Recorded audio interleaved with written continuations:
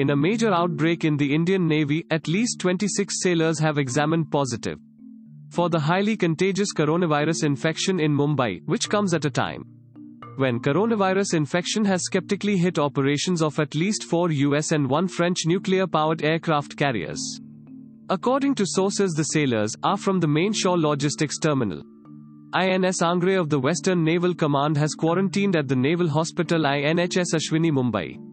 A massive contact tracing operation is underway to find out the people who have come in contact with the sailors, all of whom stay in one particular block of the bachelor's residential accommodation at INS Angre. Thanks for listening to the latest News Suno.